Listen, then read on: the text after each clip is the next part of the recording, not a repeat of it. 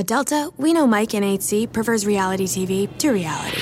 So we provide more than 1,000 hours of in-flight entertainment. On the next flight, 8C is Mandy, a foodie. So we offer all types of food options. Because at Delta, everyone flies their own way. Delta, keep climbing. The longest field goal ever attempted is 76 yards. The longest field goal ever missed? Also 76 yards. Why bring this up? Because knowing your limits matters, both when you're kicking a field goal and when you gamble.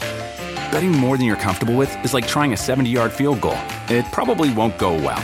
So set a limit when you gamble and stick to it. Want more helpful tips like this? Go to keepitfunohio.com for games, quizzes, and lots of ways to keep your gambling from getting out of hand. This episode is brought to you by Progressive. Most of you aren't just listening right now, you're multitasking. But what if you could also be saving money by switching to Progressive? Drivers who save by switching save nearly $750 on average, and auto customers qualify for an average of 7 discounts. So multitask right now. Get your quote now at Progressive.com. Progressive Casualty Insurance Company and affiliates, national average 12-month savings of $744 by new customers surveyed who saved with Progressive between June 2022 and May 2023. Potential savings will vary. Discounts not available in all states and situations.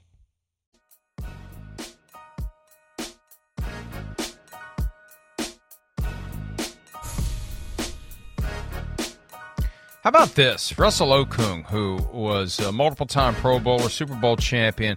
We've seen this before with multiple offensive linemen. When they're done playing, they shed that weight. And kudos to Russell Okung. That is crazy. He is downright skinny now. Oh, he's my 6'5", God. so I figure he's about, what would you say, he's about 220?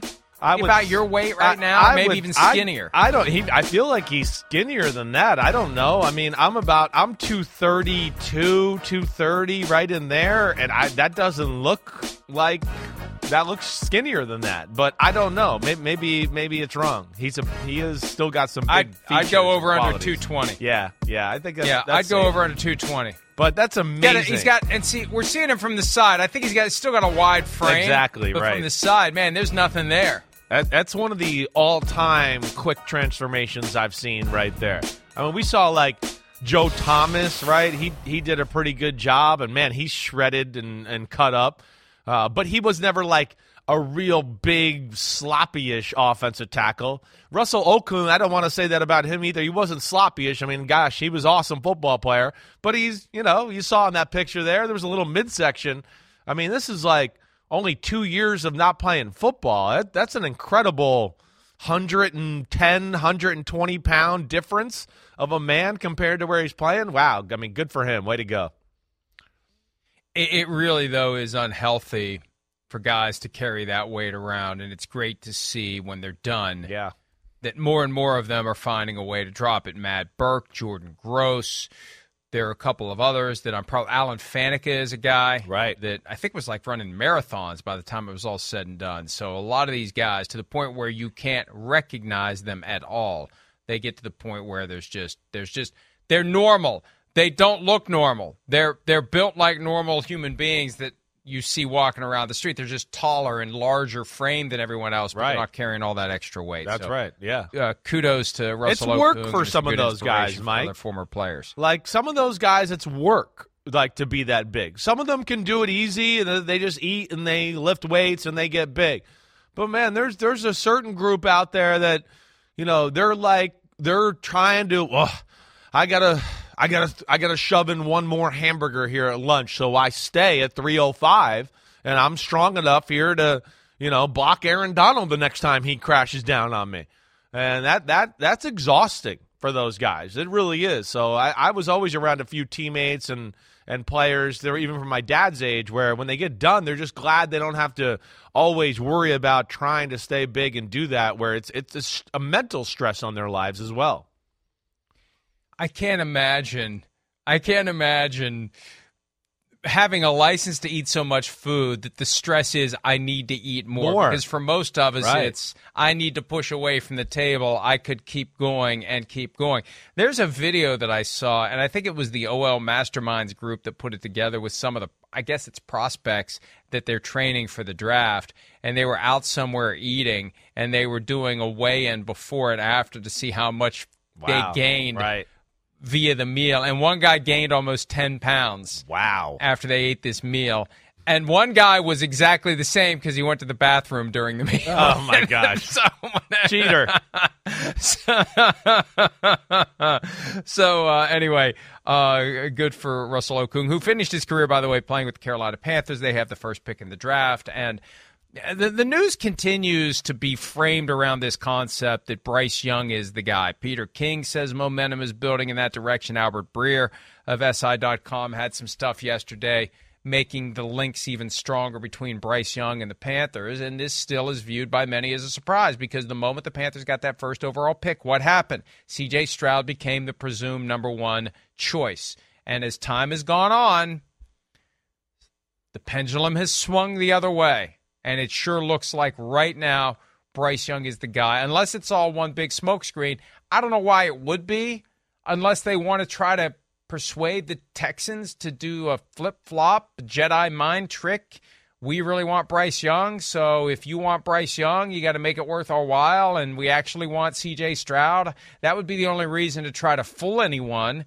But even then, you're putting out the smoke signals so strong that if you don't get Bryce Young and he ends up being great and Stroud is a bust, you look even dumber for not just taking Bryce Young. Right, yeah. I don't think it's that. I don't. I think that, so it's, hey, there's obviously some real chatter and liking about the football player, which I understand, right? I mean, we talked about that.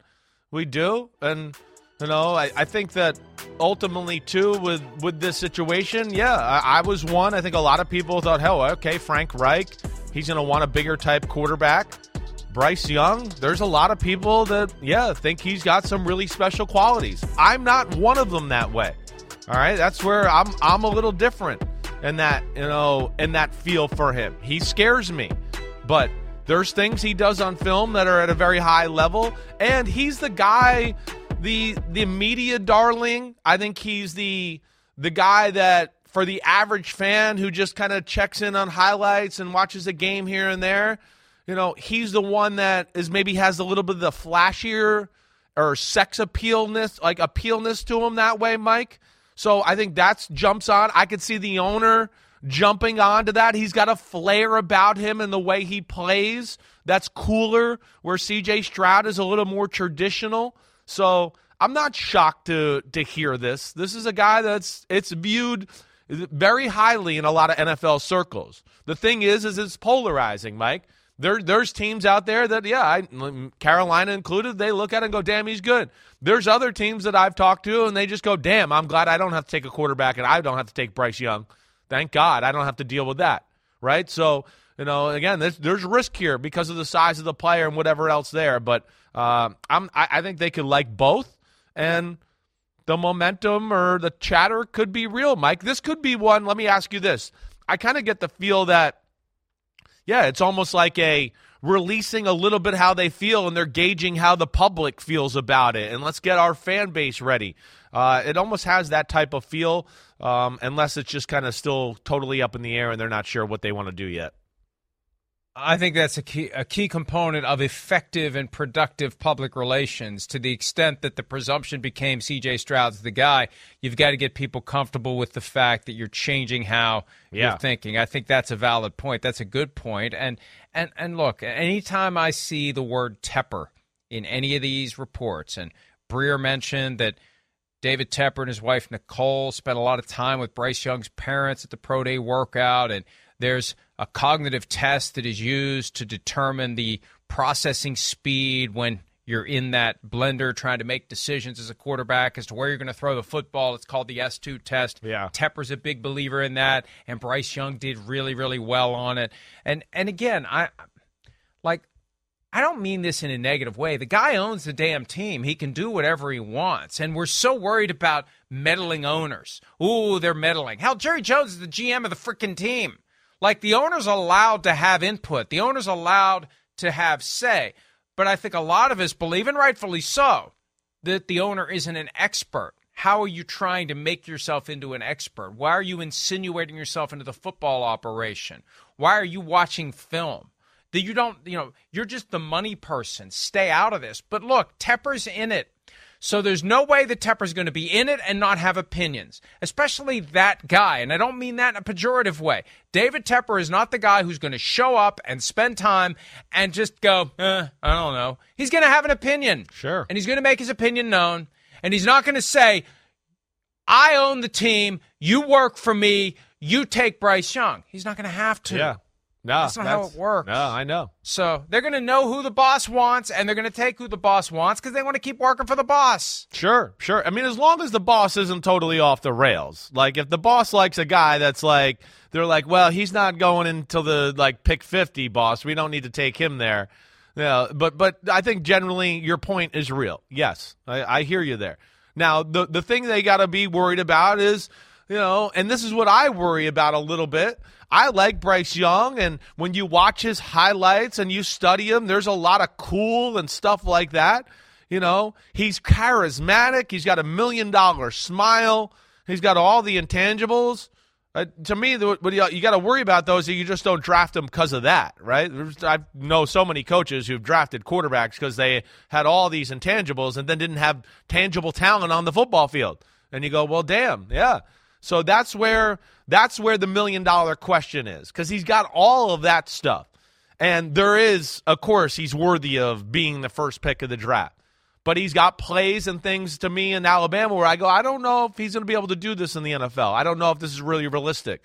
And then there's things, of course, that concern you about some of his physical attributes as far as just the play on the field, too, let alone can he stay healthy. And that's where it's a really interesting discussion, decision, and all of that. And they're going to have to balance that. And, yeah, right now it sounds like Bryce Young is going to be that guy at number 1. And then the Houston Texans, they then will get C.J. Stroud, and off we go with the NFL draft. Hey, and bottom line is this. Bryce Young is 5'10" and an eighth. Yeah. He weighed in at 204, 205 at the scouting combine, where he didn't work out. And then when he did work out, he didn't weigh in, which means that he went to the bathroom between the scouting combine and his pro day workout, and he's under 200. He's one of the smallest quarterbacks we will have seen. We've went through this with Tua Tagovailoa.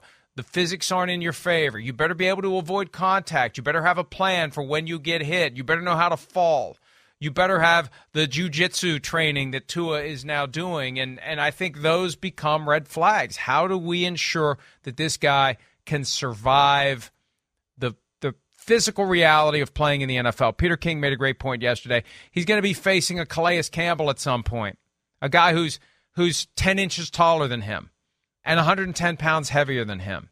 And at Alabama, the offensive line was good enough to buy him time. At the next level, is the offensive line of your team going to be good enough to buy you the time you need to avoid these guys who are 100 pounds larger than you? No, I know. 100 pounds larger. Yeah. Yeah, those are real things that you got to worry about here, and that's the balance, and that's why David Tepper and his wife and everybody are there, and they're trying to get any inkling and every bit of information they can to make sure that this first pick is as good as they can possibly do, and that they feel comfortable with it there. So it really though is it's stressful. I couldn't have that pick. I couldn't do it with that quarterback. I just know that. But you're right. It is stressful. It is. And especially when it's down to it's two guys and damn, they're both good. And gosh, I like a lot about both of them and everything they do there, right? That's where it does get really, really tough. It does. But just from the school of thinking and where I grew up and how I grew up and everything like that, I just would have a hard time taking a quarterback that's 5'10", 192 pounds. And I have to just take a minute or two and pass this along again. We've discussed it in the past, and I didn't have the article in front of me. What? But I am looking at the article that we posted July of 2016 when a certain former USFL owner was running for president, and the story that was told by Tim Rohan, who was with the MMQB.com at the time, Peter King's microsite at SI. Trump was all in for Doug Flutie. He wanted Doug Flutie to be his quarterback, and Walt Michaels, who was the coach of the New Jersey Generals, wanted Randall Cunningham. Cunningham was 6'3", Flutie was 5'9". And to try to convince Trump of their position, they brought in a guy who was 6'3" and a guy who was 5'9", and said, look, this is why we want Randall Cunningham. Look at the difference between 6'3" and 5'9", and that's the one thing we can't lose sight of here. You put Bryce Young next to C.J. Stroud. You put Bryce Young next to any of these quarterback prospects.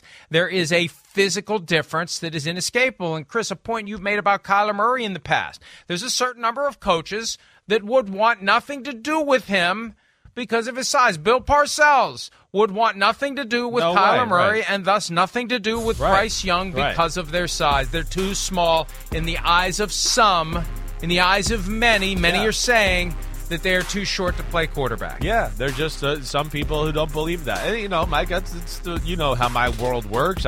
My quarterback rankings go out. I hear from people around the league and texts, and yeah, there's, those who go, man, I love Bryce Young and all he does, and I get it because he's slick and he's got a quick release and he's an awesome athlete and he can make people miss and he's got feel for the game, right? And then I get a text go, man, I could never take Bryce Young with the number 1 pick, or I could never take him with the top 5 pick. So, yeah, there's that school of thinking, just like there is with any positions. You go across the board. There's some teams that, I would never take a receiver like that, or I'd never take a tackle like that. Everybody's got a little bit of a mold in which they were brought up in and how they believe they want to build the football team, and this one's new. This is new to the league. The league is not comfortable with this one yet.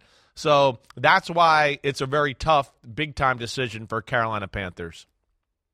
And ultimately, you got to have your safe harbor where you can protect yourself after you make a pick that doesn't pan out. And if you pick a short quarterback and it doesn't pan out, good luck convincing the person who's evaluating you that, well,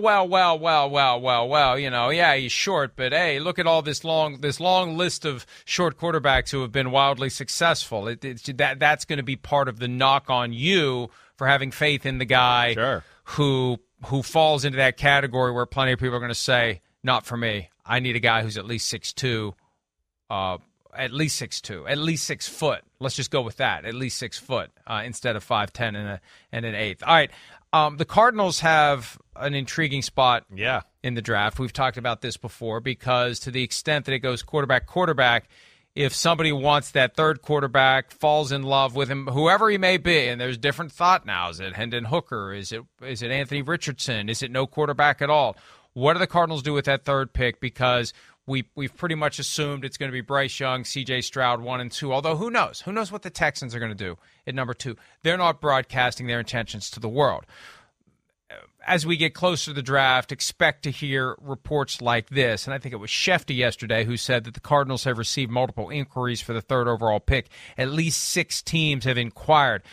I mean, I would expect it's more than 6. And I understand that in this business we need headlines and we need something on which people to click. You can't have clickbait unless there's something to click. So every year it's, the team that holds the first overall pick is getting phone calls about possibly trading down. Yes, it happens every year. Yeah, it's part of what these folks do. We were saying earlier, what do the politicians do all day? Well, I can tell you what the GMs do all day. They call all their friends. They call all of the GMs. They have hypothetical conversations. They want to know what's out there. They want to know what it would take. They want to gauge what's there. That doesn't mean they're interested in doing it, but these conversations happen. And the Cardinals, I think, want that out there because they want someone to rise up and make them an offer that they'll pounce on. And they'll slide out of that third spot, and they'll end up with a lot more stuff because they're in the category right now, Chris, where to become a better team, they need more picks. Yes, right. Give them more options, right? More swings, more cuts at it here to, limit our chances of we got a boom or bust pick right here. And, man, I hope it works. So, yeah, that's what most teams in football want. Most teams believe in their process, and they believe more times they get to, crack away at taking a draft pick that it not only fills more holes with the more draft picks, but, yeah, it doesn't become all about, just one guy. And you said it right. They're sitting pretty. They're sitting pretty in the fact of if a team does want a quarterback and is scared of what the Colts do. And to me, the quarterback thing here, I think Hendon Hooker is worthy of these picks. And I also think that Anthony Richardson is. I would think, though, if there's a team going up there, it would be maybe Anthony Richardson at number 3 to go do that. So, yeah, there's going to be teams that gauge the interest or what the value is to get up there. And then also, Mike, I would think there's a handful or team or two that are maybe going, wait, we need a premier defensive lineman or somebody on the defensive side, right? The kid I look at is the Tyree Wilson, who's clearly the number 1 edge rusher in this draft, or a Jalen Carter type of guy. Those could be 2 guys that teams look at to go, I'm going to trade up to maybe put ourselves in a spot there. But ultimately, I think that's a quarterback type of move. And I think you said the 2 names right. It feels like Levis is falling down. It just has that feel. And again, I'm not trying to, make proclamations, but I just have a hard time thinking everybody doesn't see what I saw when you watch film there. There's just some questions and things that are not tip-top to say, oh, he's a top 3 pick. Richardson, we've discussed a lot. He's special. I think Hooker's damn good too, but I would think that people would call in for Richardson at 3. And I think part of the psychology that we see play out in real time in the run-up to the draft, some in the media have a higher opinion of someone, and a lot of the teams keep their mouths shut because they want some sucker out there to draft a guy that they wouldn't otherwise take. Because if I'm sitting at 10 and the 9 teams in front of me all take players I don't want, I got the first overall pick in the draft. I got the guy I would have taken if I was sitting at number 1. So, yeah, we don't really like this Levis kid, but let's keep our mouths shut about it because hopefully there's somebody else out there that screws up and takes him and listens to one of the draft experts that is hyping a guy more than they should because they've yet to hear that the teams don't really like the guy. And that's, folks, this time of year, when you hear that a guy is rising or falling, the truth is the media is finally catching up to what the teams have thought all along. So when a guy's rising, that means, holy shit, these teams like this guy a lot more than I thought they did. And when a guy's falling, it's, oh, wow, you know what? We thought they were going to like this guy, but they don't, so he's falling. There's no big risers or fallers. There's just the media catching up to what the teams think. No, exactly right. I know we're going to talk about my edge rushers there, and we're going to have – I think we got that a little later on in the show, and there's some talk about that. But that's a very real prospect or a very real issue. Yeah, the teams that are like outside the top 10 or they love the guys that are getting hype and all of that. And all the highlight shows are talking about this guy. And yeah, they're hoping, like you said, some of those guys, I hope that, the media hype guy goes before. It's one more option for us on the table. Definitely a real possibility. But it's going to be interesting to see with that pick number 3 with the Cardinals. They do need you got a defensive head coach. We know they need front 7 help. They don't really have a big-time marquee player on their front 7. J.J. Watt's gone, right? They traded away Chandler Jones, and what's his name went to Denver, Zach Allen, right? Am I saying that right? Right, on a big contract and joined Sean Payton there. So they got nothing there. So I would think that D-line would certainly be, on their radar. And like I said, the kid from Texas Tech is Myles Garrett-ish. And then, of course, Jalen Carter, who I have not studied all the way yet. I don't need to study a whole lot. He's awesome just from when I watch other guys and see him. I go, who the hell is Big 88? Oh, my gosh, look at that guy. So I would think they're on the radar for the Cardinals too, Mike. And look, the Cardinals basically have the first pick in the draft because it's not like they're going to take one of the 2 quarterbacks. And if it goes quarterback, whoever they would take at number 3 is who they would have taken at number 1. But the question is, can they trade out of that and get more lottery tickets? That's how I think of these picks. I don't want to dehumanize the players, but to understand how this works, they're lottery tickets. Just scratch them off. The more you have, the greater the chance you're going to have a winner. It's what Jimmy Johnson said back when they laid the foundation for a team that won 3 Super Bowls in 4 years. Thanks to the Herschel Walker trade, where the Vikings gave up all those picks, the Cowboys scratched enough of them off into winners, developed them. You got to coach them up. You got to turn them into good players. You don't just add water and they become Pro Bowlers. You've got to work with them and draw out of them the greatness that can be there. Right. But it's all numbers. Yeah. And you look like a great drafter of talent the more draft picks you have, because you're eventually going to have guys, unless you just completely screw it up. Yeah, but you got more selection more in chances. Your development. You're going to have guys that help. Receiver has been a position that has become quasi running back-ish in recent years, that there are so many great ones every year. Jim Nagy, who's the executive director of Reese's Senior Bowl, and I think is dabbling in some media stuff now that the Senior Bowl's over. Yeah, he Jim doesn't have does to a really good do job. anything with it until next year. Yeah. He says that the NFL isn't nearly as high on the wide receiver class as the media is, and that many teams have just one receiver with a round one grade. And I don't know what you've already done your receiver rankings. Right. Do you agree that there's only one guy with a round one grade? I could see that logic there. Yeah, I don't think that's a crazy statement. I could see teams having only one guy. For me, there was really only three guys. It was three. It was the top three, really. Michael Wilson has incredible injury history at number 4. Jalen Hyatt was a guy where I was like, maybe some team falls in love with him at the end of the first round in his speed, but ultimately I think he's a top 10 pick of the second round in day 2 there. But yeah, I think there's questions with the other two guys. I love Zay Flowers. Jigba is the only, he's a great route runner. You get to see it all. He's got NFL size, and strength, so he makes you feel comfortable. I love Zay Flowers, obviously. I do. I think, some of the teams that don't love him, Mike, they're just going, I think it's a little more of like, wait, it's Boston College, and there's not much help, and, he's sitting in one spot all game long, and he doesn't get to do a whole lot that gives him an advantage or helps him that way. But, no, I don't think that's a crazy thought. It's an underwhelming receiver class as compared to what we've seen, over the last 5 or 6 years.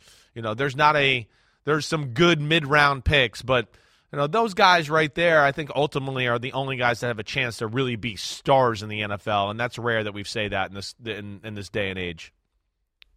I also think that we have to account for the Michael Thomas factor, which is a receiver who maybe slips out of round 1 when he thinks he should have been a first-round pick. That lights some sort of a fire, develops some sort of a motivation, and gets the guy to be better than anybody ever thought he was going to be. And maybe that's the key. It's not about burning a first-round pick on a receiver, just like it's no longer about burning a first-round pick on a running back. You can get a guy who could maybe be developed into a great receiver in round 2, in round 3. I mean, just look at some of the names that are now some of the stars of the sport. They weren't first-round picks. They were second-round picks or later. Right. So, to your point, Deebo Samuel, A.J. Brown, DK Metcalf, all second-round picks, right?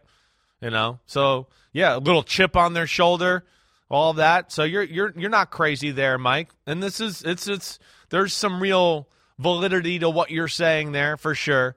And it's a different year. Again, even with that, if we could bring up the list again, Jackson Smith and Jigba, right, Mike? Right? The number 2 guy you see there. He hasn't been able to play football the whole year because of a hamstring injury. So how comfortable do you feel about that, right? So I would think he's off of people's boards. Quentin Johnson is a big, strong guy who only runs a few routes, so you don't get to see a ton, right? So there's all little issues across the board here, but I think those are the 3 guys that are universally only talked about as far as the first-round conversation. Obviously my favorite 3, but yeah, it's not like we've seen in years past where we go, oh man, there's like 4 or 5 guys actually that are round 2 that I really kind of like just as much as the ones that are getting picked in round 1. That's not the case this year. And just after winning his 6th Super Bowl in New England in early 2019, Bill Belichick, with the last pick in round 1, took receiver N'Keal Harry with Deebo Samuel, with A.J. Brown, with DK Metcalf on the board. Right. Oh, and by the way, the Vikings don't get a pass either. They took tight end Irv Smith with Brown and Metcalf on the board. So, but maybe that worked out well because then the next year they took Justin Jefferson, and maybe they wouldn't have taken Justin Jefferson if they had gotten Metcalf or Brown, and they'd become great players. So I think they're better. They're better off with JJ. You're doing fine. No disrespect to DK or AJ, but still, it just shows you that there's no magic in being a first-round pick. And for some guys, sometimes I think a guy feels like he's arrived simply by being a first-round pick. Oh, there's and definitely, doesn't Mike, realize 100%. that it's not the end, it's the beginning. Right. Agreed. There's definitely an element that you're bringing up here that is a very real human psychological part of the game. And Yes, the guys that are all drafted in the second, third, and fourth round, they think the NFL screwed them over. How dare they didn't think I was a first rounder? They're all coming kind of pissed off and like, damn, you guys, you skipped over me once or twice, and so there's that. And then the guy that's the first rounder, he's feeling like, man, it's red carpet and rose petals for me. They love me. Everything I do is great, and so there is a different mentality, and it can go either way. I saw it go either way in my career. I saw guys. They were the man and they never really worked and nothing really ever happened. And, also saw first rounders that were like, oh, yeah, the red carpet's out. All right, well, I'm going to show you. I'm going to show you that I'm worthy of this red carpet and that you made the right pick. So that's where it's a scary, scary thing, the draft. It can go either way in a lot of different scenarios and situations. It's one of the big reasons they dramatically reduced the amount of money that gets paid to the guys at the top of the draft. Yeah, that's right. Those guys were untouchable. They were uncontrollable. You couldn't say right. anything to them because you weren't going to cut them. You weren't going to bench them. These are the guys into whose pockets millions and millions had been stuffed. They became basically gods in the locker room before they were even suited to tie up their shoes and go out and play on the practice field. So I think that has helped, but that mentality is still there. And there are too many kids that get taken in round one and believe that it's over. It's not. It's just the beginning, and it can fall apart very quickly. Just look at some of the names of first-round picks that have disappeared quickly from the NFL. All right, let's take a break. When we return, we'll take a closer look at the team needs for half of the teams in the AFC North, what they can still do in free agency, what they should do in the draft to make their team more competitive. We'll look at Browns and Ravens when PFT Live continues right after this.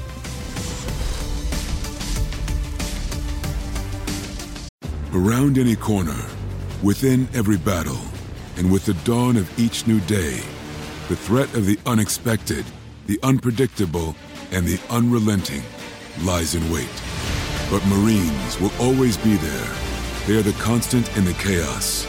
No matter the battlefield, Marines adapt to win, defeating every shifting threat, protecting our nation's future. The few, the proud, the Marines. At Delta, we know Mike in 8C prefers reality TV to reality. So we provide more than 1,000 hours of in-flight entertainment. On the next flight, 8C is Mandy, a foodie. So we offer all types of food options. Because at Delta, everyone flies their own way. Delta, keep climbing. The longest field goal ever attempted is 76 yards. The longest field goal ever missed? Also 76 yards. Why bring this up? Because knowing your limits matters, both when you're kicking a field goal and when you gamble. Betting more than you're comfortable with is like trying a 70-yard field goal. It probably won't go well. So set a limit when you gamble and stick to it. Want more helpful tips like this? Go to keepitfunohio.com for games, quizzes, and lots of ways to keep your gambling from getting out of hand.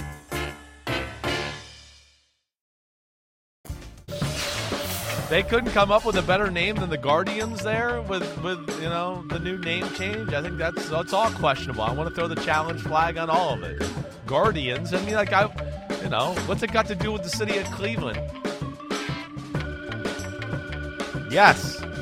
I love it. Now we know. Way to go, Angie. The baseball team is named after iconic bridges, the Guardians of Traffic. You shall not if enter. You have to can I just say this? What? If you have to explain it, it doesn't work. Like, there are no Pirates in Pittsburgh, but Pittsburgh Pirates sounds good because of the alliteration.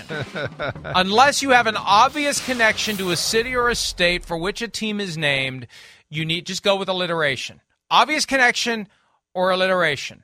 Connection that needs to be explained and still doesn't sound great even after the explanation, like Guardians, get rid of it. Come up with something else. I think we agree on that. And also, get rid of Slider, whatever that thing is. Whatever that animal designed by someone with the lights off, where they just grabbed a bunch of different colored material and slapped it together and just made a big puffy thing that distracted Travis Kelce and caused him to spike the baseball into the field in Cleveland. Anyway.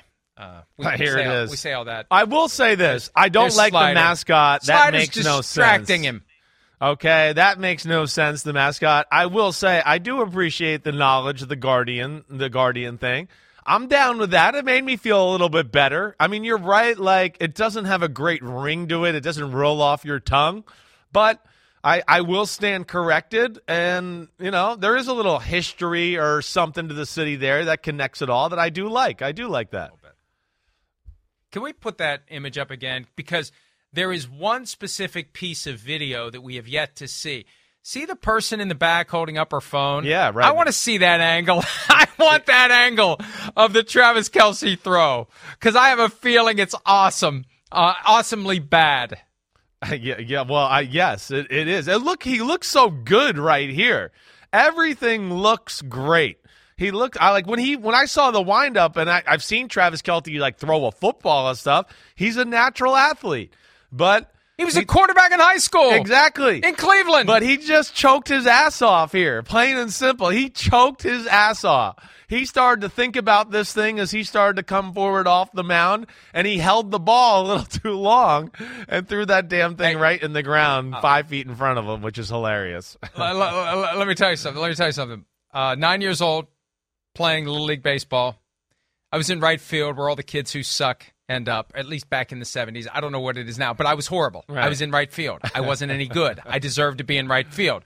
So I'm in right field, and we're playing a game, obviously, and there was a wasp flitting around. Is that who you are? Are you the nerd kid that gets stung by a wasp out in the outfield? That's you? No. I was trying to avoid being stung by the wasp, and the wasp is getting closer and closer to me, and I can hear it buzzing. It's close enough I can hear it buzzing, right. And I'm looking at that wasp. The next thing I know, the ball buzzes right by my head. So I go chugging back to the fence to get the ball, and when I retrieve the ball, I wind up, and I do exactly what Travis Kelce did.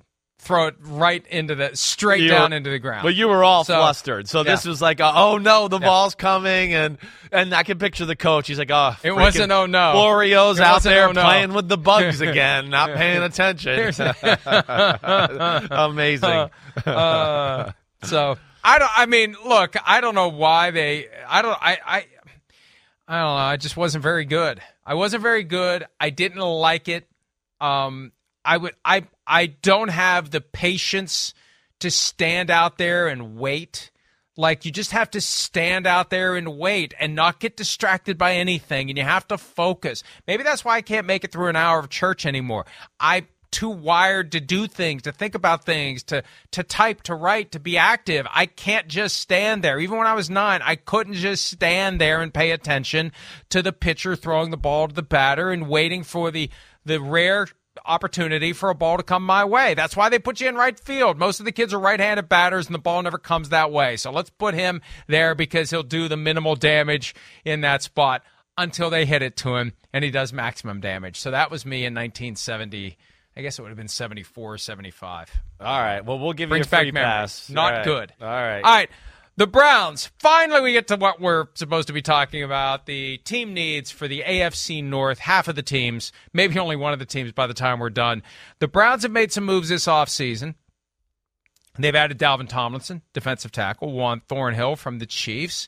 But look, they don't have a ton of cap space, not with the Deshaun Watson deal. And they don't have many draft picks because of the Deshaun Watson deal. So what more can they do? What more do they need to do to get themselves in a position where they can be as competitive as they need to be now that Deshaun Watson has the full year to get ready to go? Yeah, well, they're not far off, like we discussed a lot, right, Mike? I mean, their team, they got some parts about them where you go, damn, there's a lot to like, right?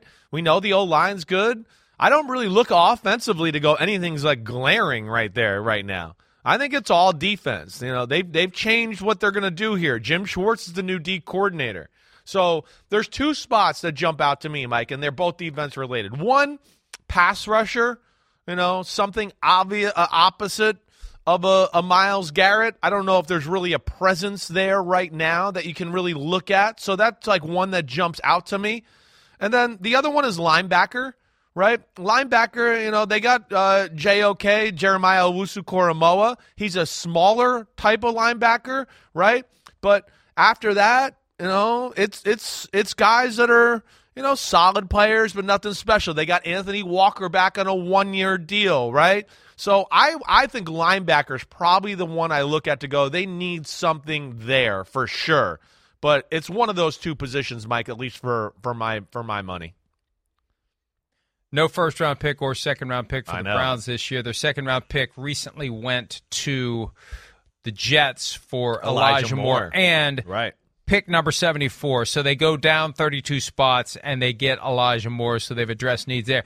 And they're retooling the offense. And there's been some speculation about Nick Chubb's future, and Kevin Stefanski, head coach of the team, has said that Chubb continues to be an important part of the offense. But if you're going to get the most out of Deshaun Watson, it's not run offense. They need guys that can catch the ball. And they have Amari Cooper, but now they've added Elijah Moore.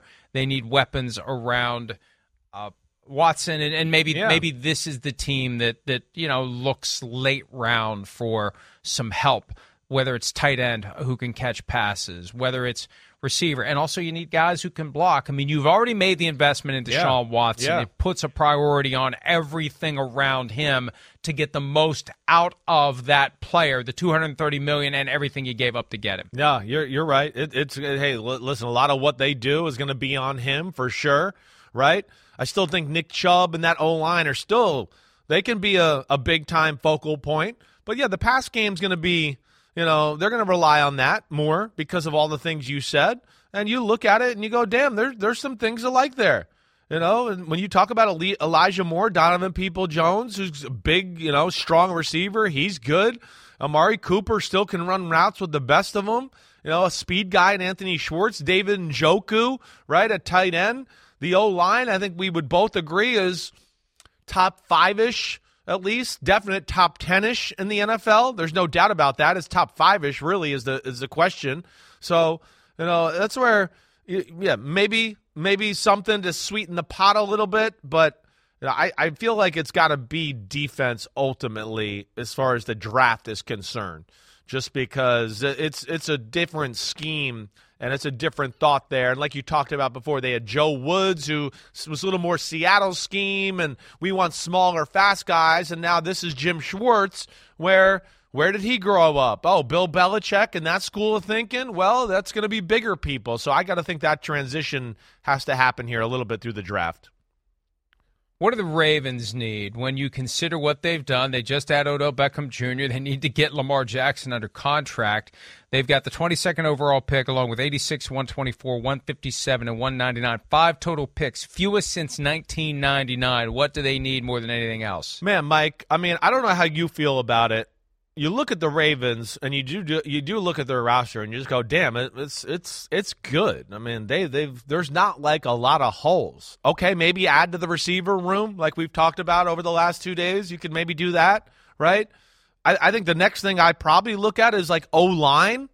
They've had injuries as far as Ronnie Stanley. Morgan Moses had to play right tackle. If you remember they picked up Jawan James' contract a few years ago when he got hurt in Denver and did that or signed him to a deal, right? Kevin Zeitler's getting up there in age at guard. I could see them going O-line for, hey, help us out now and maybe a little bit for the future there.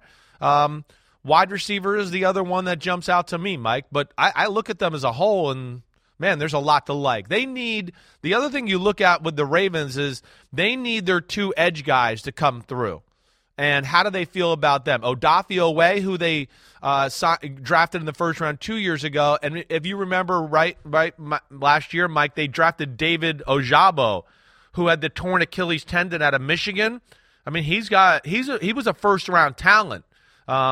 But I'm just throwing stuff out there. What do you think about the Ravens? What's your thought? Well, and John Harbaugh has already said both those guys need to step up. They got to. So the question is, do you count on them to step up? Yeah, that's what I was trying to say. Them exactly. With draft picks, exactly. Right? But you're also altering this offense with Todd Monken, and the presence of OBJ is the clearest sign yet that it may be different than it was. So what other pieces do you need to have the offense at the point where they want it to be under Todd Monken, and how much of that? Like, to the extent that OBJ is intended to lure Lamar Jackson back into the building, will using draft picks on a receiver, high in the process, round 1, round 2. Well, they gave up their second-round pick to get Roquan Smith, but one of these top 100 picks they have, do you use it on a receiver as just another, come on, Lamar, let's work this out, let's figure out this offense?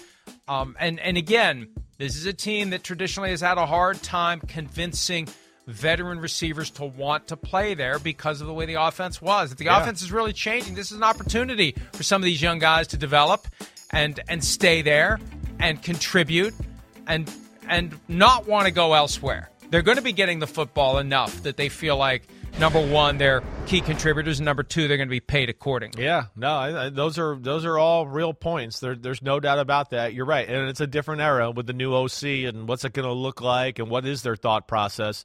I will throw out one other spot. D lineman is another spot there, right, with no Calais Campbell, right? They got some young guys that are kind of unproven. Really, Justin Matabuke is really the only guy that's kind of a top-notch player in that group right now. So I could see – I feel like with Baltimore, they're going to come out of the draft with somebody big on both sides of the ball. It's just about how early do they address some of those situations. And then, do they want to add to that wide receiver room and give a little more talent there, not only for the quarterback but for the offensive coordinator and just to improve the room in general. They do a good job of drafting and developing the later round picks, the guys that don't come in with a lot of sizzle, but before you know it, they become key contributors to the team, and they become one of the reasons why the Ravens are always competitive. Even the years they don't make it to the playoffs, they're close, and the years they make it, they make things interesting like they did against the Bengals in the wild card round last year. Let's go ahead and take a break. When we return, Chris's edge rusher rankings for the 2023 draft. We'll go over those next here on PFT Live.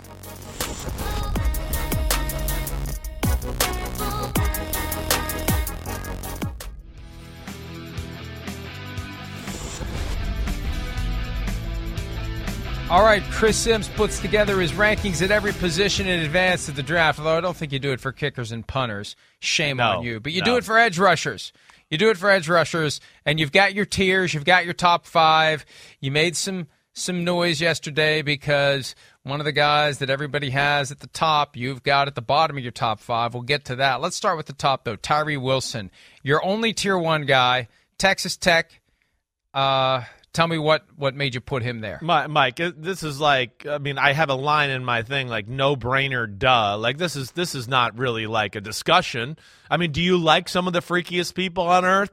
Do you like guys that are 270 pounds and have wingspans that are better than the Greek freak in basketball, but yet can run like an NFL receiver?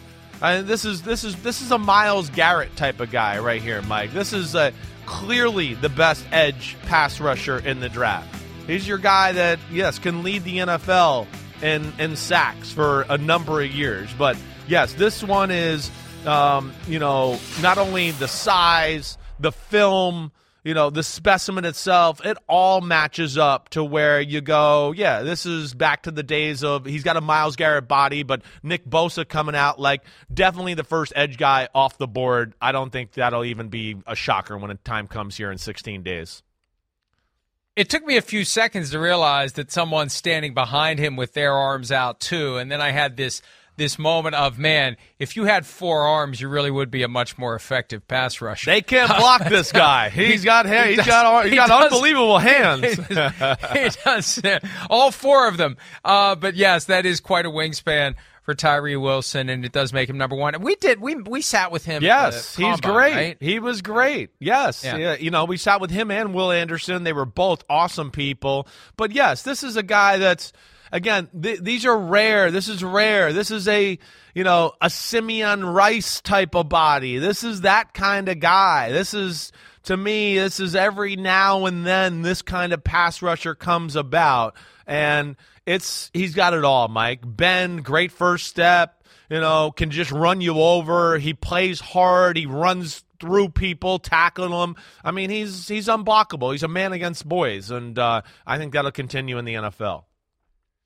You've got 3 guys on your Tier 2, Lucas Van Ness, Nolan Smith, and Will McDonald the 4th. Let's start with Van Ness. How does he end up at number 2 for you? He's the versatility of the player, right? Think about it like a J.J. Watt-ish as far as the type of player. I'm not going to call him J.J. Watt, but they're talking about a guy that's got some freaky attributes about him. I mean, he runs 4.5, and he's 270-something pounds, and his strength is off the charts when you watch him on film, Mike. This isn't maybe going to be your totally traditional lineup wide like a Myles Garrett in pass rush, right? It's going to be some of that. It's going to be in a 3-4 scheme. It's going to be a little bit like, hey, we want you to get right over the tackle and play head up, which was J.J. Watt was asked to do a lot. Hold them, disengage, go either way. Oh, hey, this down, we need you at 3 technique on the 4-3 scheme, and we want you to be a mismatch for, a guard in the third. He can do a little bit of everything. He's a great athlete with insane play strength. He's got pass rush intangibles with big-time defensive tackle strength on the inside, Mike. So it's the versatility of the player, let alone the physical talent and the size of the player that ultimately make him the number 2 guy. One of those guys, though, that won't have as many sacks as an edge rusher. Exactly right. Strictly on the outside, but you look elsewhere for the impact, the play up, the unofficial. Exactly. Chris Sims, right. F the play up. That's where he can come in handy. How about Nolan Smith? 4.39 in the 40-yard dash, second fastest by a defensive lineman since 2003. What do you think about him that caused him to be a number 3 on your list? Yeah, I think if think of the mold, like I like to throw out molds of players, right? Hassan Reddick, right? That's who we're talking about when you're kind of talking about a Nolan Smith. That's what you'd hope he could be, or maybe even a Von Miller. That's the ultimate ceiling. We know Von Miller's going to the Hall of Fame. We know that. But what I mean by that is, like, this is the most explosive guy off the ball, off the edge. The guy that can get down and turn the corner, Mike, like a speed skater. And you're like, damn, he's turning the corner and his right shoulder's like a foot off the ground as he has a 300-pounder pushing him and he's turning around the edge. So he has that type of body movement. He's a freak athlete. And as you see right here, this is why the Georgia guys are filming him, because they've seen it and they were like, man, Nolan's about to go. And he's going to run 4.3 because he's been beating our receivers and running backs in races for the last few years. Let's watch this. And he's a specimen. He is a true explosive specimen, Mike, that has got some superstar qualities about him. All right, Will McDonald comes in at number 4, bottom of your tier 2, the Iowa State edge rusher. What'd you like about him? Yeah, this guy is like a football player. Maybe you talk about pound for pound, as strong as anybody you get in the draft, Mike. I mean, he's playing defensive tackle in the good parts of games at 240 pounds, and he's dominating. But this is more of a Leonard Floyd type, Mike. This is a guy that's going to be an awesome outside linebacker, defensive end. It's not necessarily always going to lend itself to leading the NFL in sacks, but just like Leonard Floyd last year, or most years, he's going to be right around 10 sacks, 9.5, 10.5, 8 sacks, while also being like one of the best edge run defenders in football, and then being incredible also in dropping back in coverage with athleticism and wingspan and all that. So you see the guy here. He's like a praying mantis on the football field, and quite impressive. And really, Mike, high ceiling but very high floor. To me, that's where these top top 4 guys, they're all pretty safe as far as they got high ceilings, high floor. Nolan Smith is maybe the one guy, because of the size, that you go has a little lower floor than the rest of these guys so far. That's the key, though, the floor. What type of a risk are you taking? Exactly.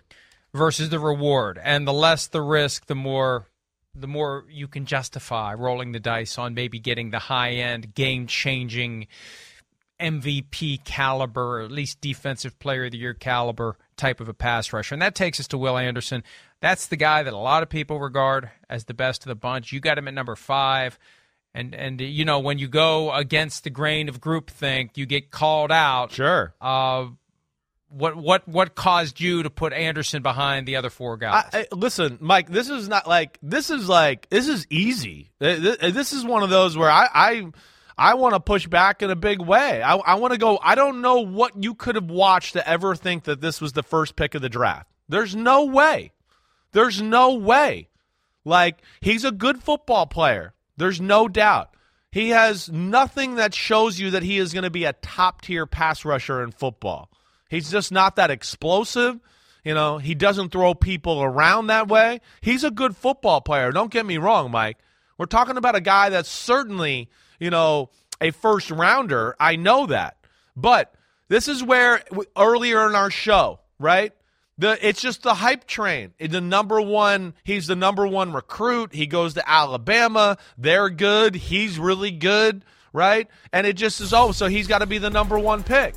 And, this is one where, again, I'm not like being cute this is not one where I feel like, ooh, hey, I understand that a lot of people are going to like this guy and I don't love him and I'm a little different. This is one where I go, no, you're going to watch the film and go, how do you think he's as good as any of those? I would be shocked if he doesn't fall, right? I would be shocked.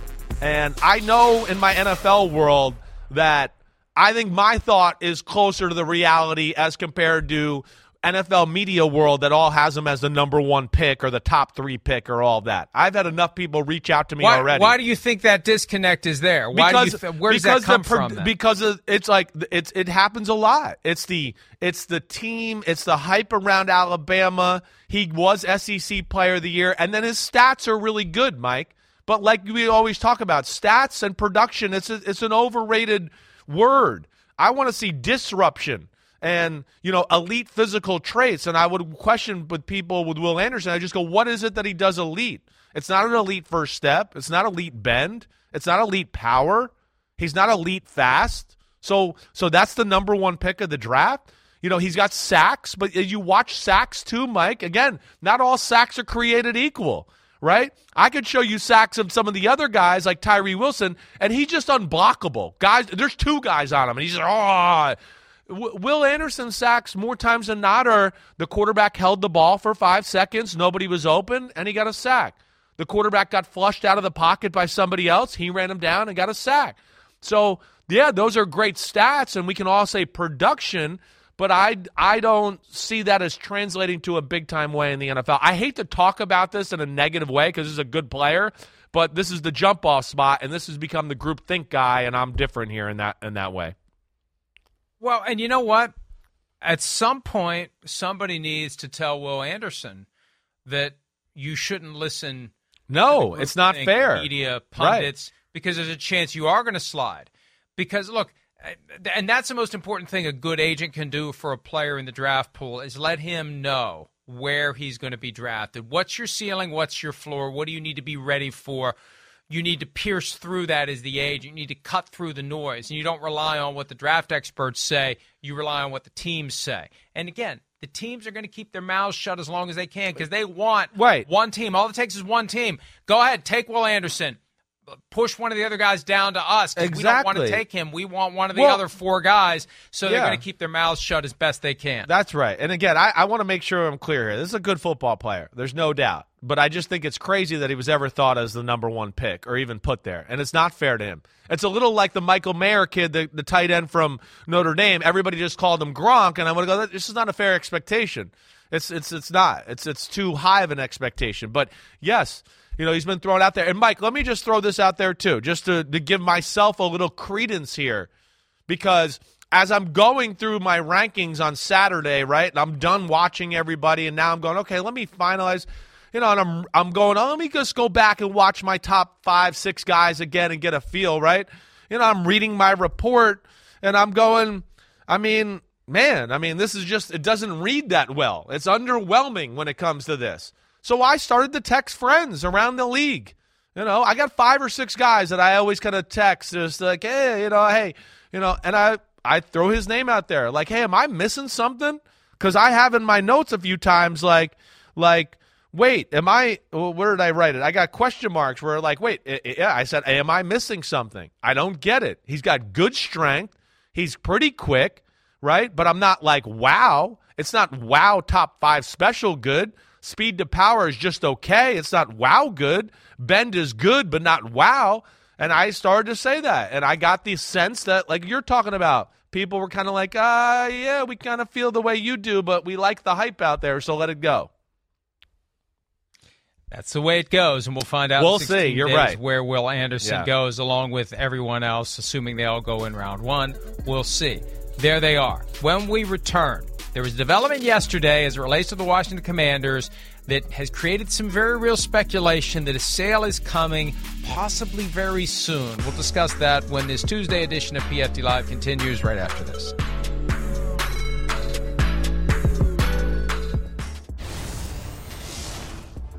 Commanders owner Daniel Snyder did something on Monday that he rarely does. He resolved a legal dispute short of fighting it out all the way to the finish. The District of Columbia had sued over a season ticket holder security deposit alleged scheme that involved the team keeping the money, not paying it back, making it harder and harder for the season ticket holders to get the money back after their time as season ticket holders ended. Now, the Commanders deny all allegations of wrongdoing, while they also agree to pay more than $625,000 to resolve the claim.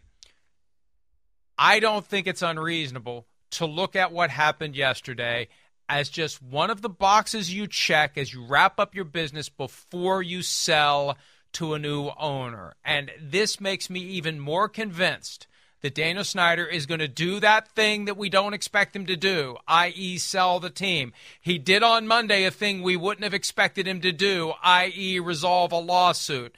I think that that is the clearest sign yet that it's happening, that this team is going to be sold. And if I had to guess which of the ownership groups, barring Jeff Bezos swooping in, and I think it may even be too late for that. Okay. If this lawsuit was settled yesterday as part of the final cleanup post-sale, pre-sale, they know who we mean.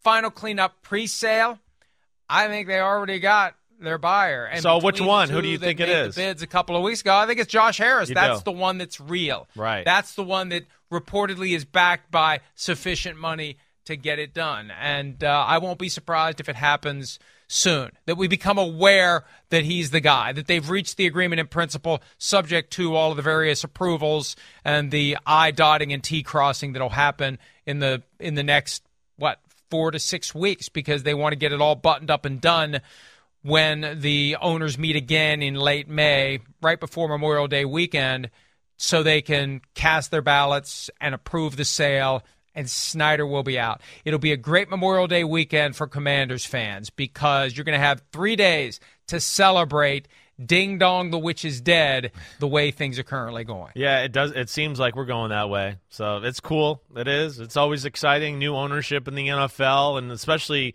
exciting when, let's be real. We look at I look at this to be one of the more storied franchises in football, and they've fallen far from that. And they're no longer even close to that discussion. And it's just been one thing after another. So hopefully whoever the new ownership group is, they can kind of reestablish, Washington on the scene of the hierarchy of the NFL once again. So it's good to see some of this get done. It seems like we're headed that way, Mike. All right. And look, there are plenty of other good owners out there that wish that Dan Snyder would stick around forever, because it makes it easier to compete. But it's bad for the league to have a guy like that. And it's bad for the league for them to not be pushing him out, because they're afraid about a standard being created that would be used against them in the future. Some of them are. So regardless of that, I think they're getting to the good ending and the right spot. Let's take a break. We'll have our draft for this Tuesday edition of PFT Live when we return right after this.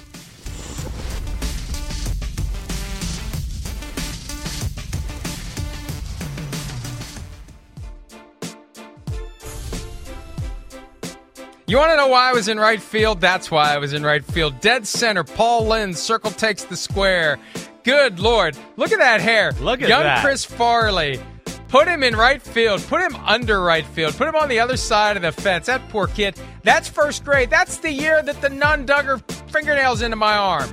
Look at that pathetic little kid. You can't dig your fingernails into his arm. Put him in right field. I love it. Yeah, you got some chubby cheeks working there, looking good, man. I like it. What grade? Chubby everything. What age is chubby that? Chubby everything. First grade. First grade, man. Who do you remember your teacher in first grade?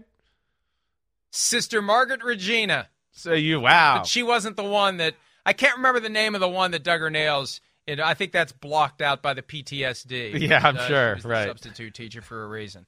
All right, that was good. Boy, I've made the mistake over the years of sharing certain family photos with Matt Casey, who uses them against me. He never gave me the Miranda warnings that anything I send him can and will be used against me. He just does it whenever he feels like it. All right, today's draft, the best remaining free agents. There aren't many, but there are some. Yeah. Chris, I'll give you the first pick. Some of them, it's like when you look at the list and things I've written down, I'm like, wait, are we sure? I want to make sure nobody's gotten him yet, right? The first guy, and I brought his name up a few minutes ago, but I'm going to throw him out there because I think he's a hell of a football player, and that is Leonard Floyd. Leonard Floyd's sitting out there, top 10 pick. A huge staple of what the Rams did on defense the last few years, right? So I look at him and just go, I don't know what he's asking for. Obviously, probably asking for a lot of money, but man, edge guy, awesome against the run, drops in coverage like we talk about. He's awesome, in just about every area. So that's one I look at. He had 9 sacks last year. And like I said, it's not all about sacks when it comes to him. So he's the best one out there to me right now. Well, and Robert Quinn's out there too. And I mean, there's a few. He's another one that we know the importance of good pass rushers. And I feel like at this point, teams are just waiting to see who they get in the draft. And I think there'll be a market for these guys. I think we'll see a rejuvenated free agent market after the draft when teams get or don't get guys they need. But I'll go Robert Quinn. And I get confused sometimes. I'm sorry, I'm old now. But he was traded to the Eagles, right? Yes, during he was. the season, right? And just kind of disappeared. But he had 18 sacks. He set single season franchise record for the Bears in 2021. So yeah. Somebody, I think, is going to sign the guy and be happy with him in 2023. Yeah, I hear you there. I know there's definitely some guys out here that are, worthy of talking about, or like what is going on, or why has this not happened yet. I'm going to throw Frank Clark out there. Frank Clark, again, not a superstar pass rusher anymore, but damn, he's still a starting defensive end in the NFL who does everything, pretty damn good. Of course, was a big part of that Chiefs team and helping them win some Super Bowls there. So here's a guy that, to like you said, I think is more of, let's see how the draft goes. Okay, wait, we didn't fill that position. All right, we'll spend a little more money than we maybe wanted to and get a guy like Frank Clark on the football team. I'm going to stay on the defensive side of the ball, too. Akeem Hicks is available. He is a run-stopping, F-the-play-up type guy who has issues staying healthy, but he's only 33. I'm surprised the Buccaneers haven't brought him back yet, and maybe they're just waiting until after the draft. Again, this falls into the category of let's see who we can find in the draft, but it's not like disruptive, effective interior defensive linemen are widely and easily available.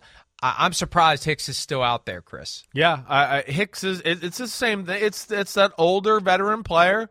He's got a little bit of an injury thing or history right now in his life, as far as, misses a game here and there. He's up there, and it's the price tag, the issue there. I think that's what it is more than anything. But I think a lot of these guys, Mike, it's along the same lines of what you're talking about. It's going to be kind of like, hey, gauge, what's out there. What can we do? Did we help ourselves in in the draft? Oh no, we didn't. Okay, we need help there, and that's where he'll come in. Right before training camp, early training camp, maybe the end of OTAs. But I hear you. He's still got a lot of value, to a football team. I don't think there's any doubt about that. All right, one more. Offense or defense? We've gone all defense so far. There's not offensively, there's some old linemen out there, right? But gosh, there's just not a lot that you look at to where I go, wait, I want to draft him for this right now. The next guy I want to go to, honestly, and he's a little bit of a risk, but is Jadeveon Clowney. I mean, Jadeveon Clowney is still a force of nature on the edge. Now, what do you have to pay him and balance that with his age and, a little bit of the injury history as well. But, it's another edge guy that certainly is starting caliber in the NFL, and it just seems like it's a matter of time before the price gets right and he gets on a football team. We've got some offensive free agents that are out there, not just linemen. Julio Jones is available. Kareem Hunt is available. Now, the Browns reportedly don't want to bring him back because they think he's lost a step or two. Yeah. The guy led the NFL in rushing in 2017, which as NFL goes was a long time ago. I'm probably taking an unfair liberty. Okay. Because he's unofficially retired, although he really is a free agent, and he could sign with any team. Oh, this is just you can't come up and want to do these for the draft and then cheat the draft. Like you're like what? I can't even believe Is he not a free agent? He's actually retired. He filed his retirement papers. He's a free agent. Those papers don't mean anything. They mean absolutely well, damn. Then nothing. I want to take it back. I want to take. He can sign Peyton Manning. Too bad. Well, okay. But I don't think that Peyton Manning could show up and play at a high level today. Tom Brady could. Yes. Tom Brady would be. Tom Brady could step right in and be a starter somewhere. Not every team, but a lot of the teams. I mean, Cam Newton can say there aren't 32 better than me. It's damn certain that there aren't 32 better than Tom Brady. He could play effectively for someone this year, and I still think there's a chance he will. That's why I added him, because I still think there's a chance we're going to see him again in 2023. Against the spirit of the rules of the draft. Right after this. Well, he's a cheater, too. Cheater picks a cheater. I'm kidding. Welcome to the world. Cal Michael Gustafson, our producer Courtney, had a 8-pound, 10-ounce baby boy on Monday. And look at you talk about chubby cheeks on me. Look at that. I just like to grab those cheeks. Oh yeah, well I know. I'm sure Cal will have some annoying uncle or somebody like that does that. I am the annoying uncle in my family that does that to my nephews. So that's me. But wow, congratulations to Courtney. What a cute baby. And glad she got it done, man. The last month has been hard on Courtney. I can't imagine. Working, pregnant, dealing with all that, so I'm sure she's relieved as well. Up until Friday. Right. She worked Friday. Grinder. All right. Congratulations, Courtney. Way to go, Court. Tomorrow. Have a great day.